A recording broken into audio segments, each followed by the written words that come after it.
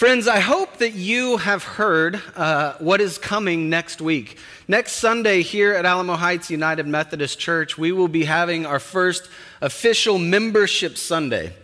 Our hope is that for those of you that have been visiting with us, whether it's been for years or those of you that are brand new to our church, that we want to give you an opportunity to come step forward and become a member of this church. We know that sometimes it can be a little bit awkward, a little uncomfortable to come stand in front of a lot of people with the bright lights on you. And so we're kind of hoping that as multiple people come forward, that you might have your nervousness alleviated a little bit, that there might be some solidarity in numbers as you come forward. I do know at least a few people that intend to join next week. So if you would like to pray about and consider becoming a member of this church here at Alamo Heights United Methodist Church, know that if you decide to do that next week, you won't be doing it alone. And you know, I've really been looking forward to this membership Sunday. I'm excited about where we are here at this church, and I've been wondering about what the best way to invite all of you to become members, or for those of you that are already members, how to invite you to participate more fully in the life and the grace of this community. And so naturally, the first thing that popped into my head was, let's talk about church discipline. Right? Let's talk about how we point out the fault in one another. We'll get that one passage in Matthew that tells us how to correct somebody else's behavior, maybe even how to escort them out of the community. That sounds good, right? It's actually just a happy accident that we find ourselves where we are. Here in this service, we've been following the lectionary through Matthew's gospel, and as we've been doing so, we've been talking about discipleship.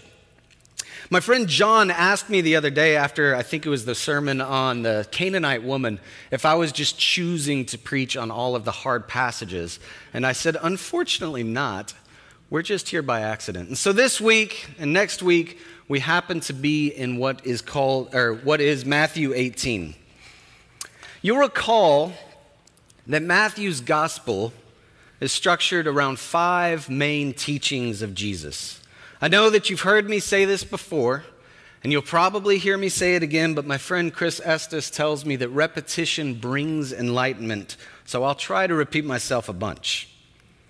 Matthew really wants us to see Jesus in the light of Moses. Moses set the people free from enslavement, and he led the people of God out into the desert wilderness, and in that desert wilderness for 40 years, the people of God learned what it was to be the community of God, to be free and to be in relationship with one another. And so Matthew sees Jesus as fulfilling this same role that Moses did. Matthew tells Jesus' story in such a way that we see in Jesus a new Moses figure. Jesus, like Moses, leads the people of God out of their enslavement and teaches them what it means to be a community of God. And one of the ways that Matthew does this in this book is by building this gospel around these 5 major teachings. Like Moses, who gave us the 5 books of Torah, Jesus gives us these 5 primary teachings. And for these 2 weeks, today and next week on our Membership Sunday, we happen to be in the 4th of the 5 discourses. And this discourse, happily, is often called the community discourse. A life of discipleship is a life that is lived in community. Even if you are not an official member of a church, we are all still part of the body of Christ if we are followers of Christ. Discipleship is by its very nature relational. You can't be a student, you can't be a disciple without having a teacher, without having a rabbi to follow.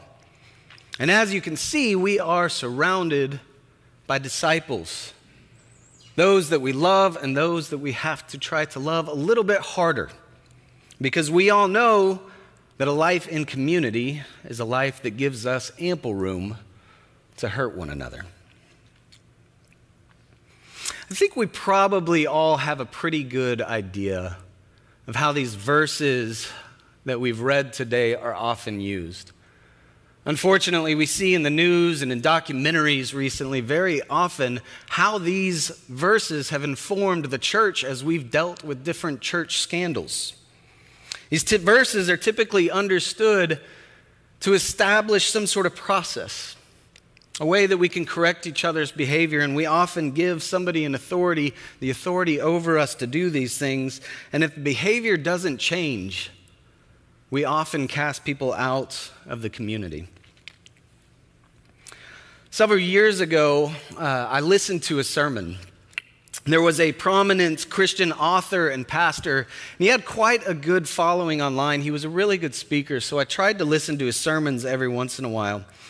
And when this pastor decided to preach on these verses from Matthew 18, this pastor brought with him a real-life object lesson. This pastor explained that several months before this Sunday, one of his congregants, one of his parishioners, came to him seeking guidance. This man was having issues in his marriage. His wife was an addict, and her addiction was naturally wreaking havoc on the world around her. She was blowing money. She was at risk of losing her job. She was endangering herself and others, and she was destroying her relationships with her husband, with her kids, with her family and friends. I think that we can all agree that this kind of struggle, that this kind of pain that's caused by this kind of thing is something that needs to be addressed. That the husband is fully in his right to look for ways to help her see the reality of what it is that's happening around her, to help her to see that she needs help. And so the husband did all of this. The husband talked to the wife. He told this pastor that he'd been telling her for years that she needed to quit drinking. And when that didn't work, this husband gathered her family, gathered her friends, gathered her loved ones around her, and did an intervention, hoping that this woman, hearing messages of love and grace from the people around her, would decide to change. But addiction is rough, and the woman had not yet hit her bottom, and unfortunately, she still didn't quit. And so the pastor is kind of running out, or not the pastor, the man, is kind of running out of options, doesn't know exactly what to do next. And so the man goes to his pastor trying to get some guidance. This pastor met with this woman a few times and said that he worded his messages to her very strongly to tell her that her behavior was unacceptable and that she needed to quit her sinfulness. And the woman still couldn't do it. And so on this Sunday morning, this message that I heard, this pastor got up in front of his church and he read these verses from Matthew 18, and he proceeded to tell his entire church about this woman's issues. He told about all of the things that she had been doing.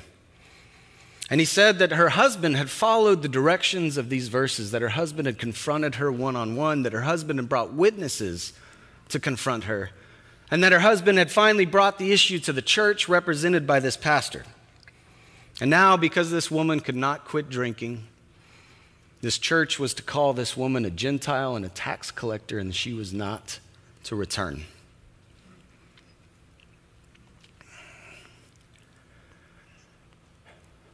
It's rather horrifying for me. I remember thinking that it didn't even sound like this was the kind of guidance, this was the kind of support that the husband was even looking for in the first place. This pastor took the authority that he had and misused it.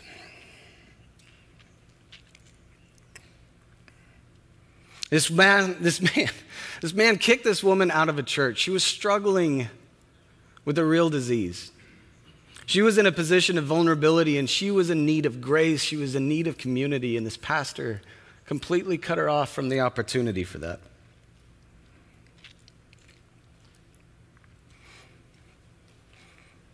I don't think that this is a responsible use of this passage.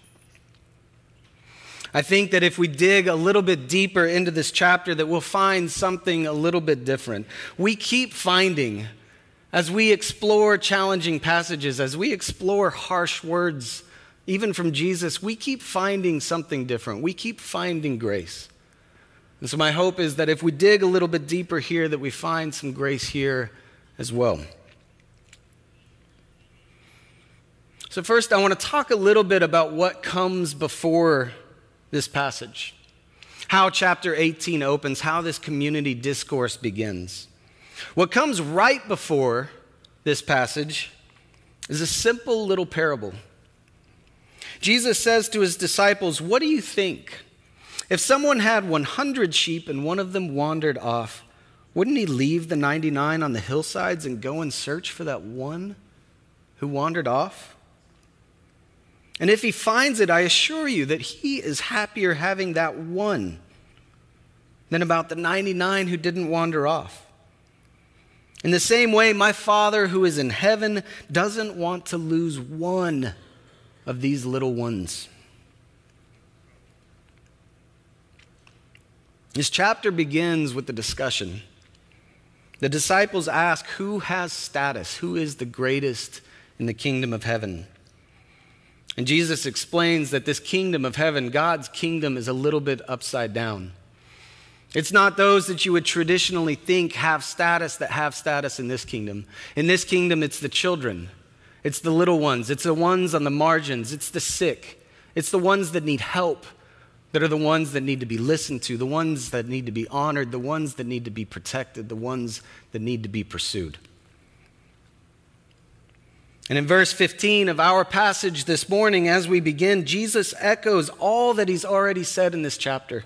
If you caught it, he said, if that brother or sister listens to you, then you have won your sibling back. The whole point of this passage, the whole point of this first part of the chapter on the community discourse is about restoring relationship. This is Jesus explaining to his disciples, explaining to those that would go forth to build a church, one of the many ways that they might pursue a sheep that has gone astray. And speaking of the church, this word church is actually a little interesting when we're talking about the Gospels. Matthew is the only gospel writer that actually uses the word church. In Greek, it's ekklesia. Matthew is the only one that uses it. Mark, John, Luke don't use this word. And Matthew only uses it twice. Does anyone remember the other passage in which we said the word church? We actually talked about it just a couple weeks ago. You are Peter, and on this rock I will build my church. And in that passage where Jesus used this word, this ekklesia, he said something that we heard again this morning. What you bind on earth will be bound in heaven, and what you loose on earth will be loosed in heaven. Jesus repeats it again in our passage this morning, just a couple chapters after that first chapter where he used it, again discussing this ekklesia, this church. We here today may not be familiar with what these words mean, what binding and loosing really is. But these are phrases that Jesus' audience would have known well. These are rabbinic phrases. They're phrases that come from the culture that Jesus lived within. For that culture, binding and loosing meant to interpret the scriptures for the present day community, working out what faith and text mean for the people today living in the world that they live in. The rabbis understood, as we do today, that even understanding the Bible itself is a relational matter, that God invites us into a conversation with God and with one another, with our community, and with the Bible as we try to discern what it means for us living in this world. Here in the United Methodist Church, we call this our theological task, and there's an entire chapter in what we call the Book of Discipline about this. It says that we engage the Bible, that we interpret the Bible through the Spirit and in community, allowing our understanding of the Scripture to change as we realize what good news this world around us needs. Our participation in this task, our participation in binding and loosing is then honored in heaven, says Jesus. That as we bind and as we loose, that God in heaven honors what we bind and loose. And this task is given to us by Jesus in a passage that is talking about community restoration. In this chapter in Matthew's gospel, and particularly in these verses that we read today, Jesus encourages followers to maintain the integrity of the church. And he doesn't encourage them to do it by blind following of the rules. Jesus encourages his church to maintain integrity by maintaining their relationships. Harmful behavior, it's going to happen. And it needs to be addressed. Healthy boundaries need to be set when somebody is harming another. And as we've said over and over again, when we fail to love, we do real harm to one another and to this world that God has given us. So yes, we have to address sin. But the end goal of addressing sin is not to cut somebody out of our community. The end goal in these confrontations is restoration. The end goal is reconciliation. I know what the text says. If the offender refuses to listen to the church, let such a one be to you a Gentile or a tax collector. Let them be to you an outsider. But we've talked about Gentiles. And we've talked about a tax collector.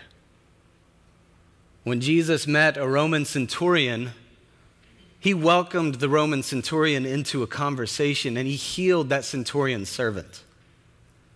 And when Jesus met a Canaanite woman, he welcomed that Canaanite woman into a conversation and he healed her daughter. And when Jesus met a tax collector on the road, he said to that tax collector, "Follow me." The very words that we read this morning were written by that tax collector.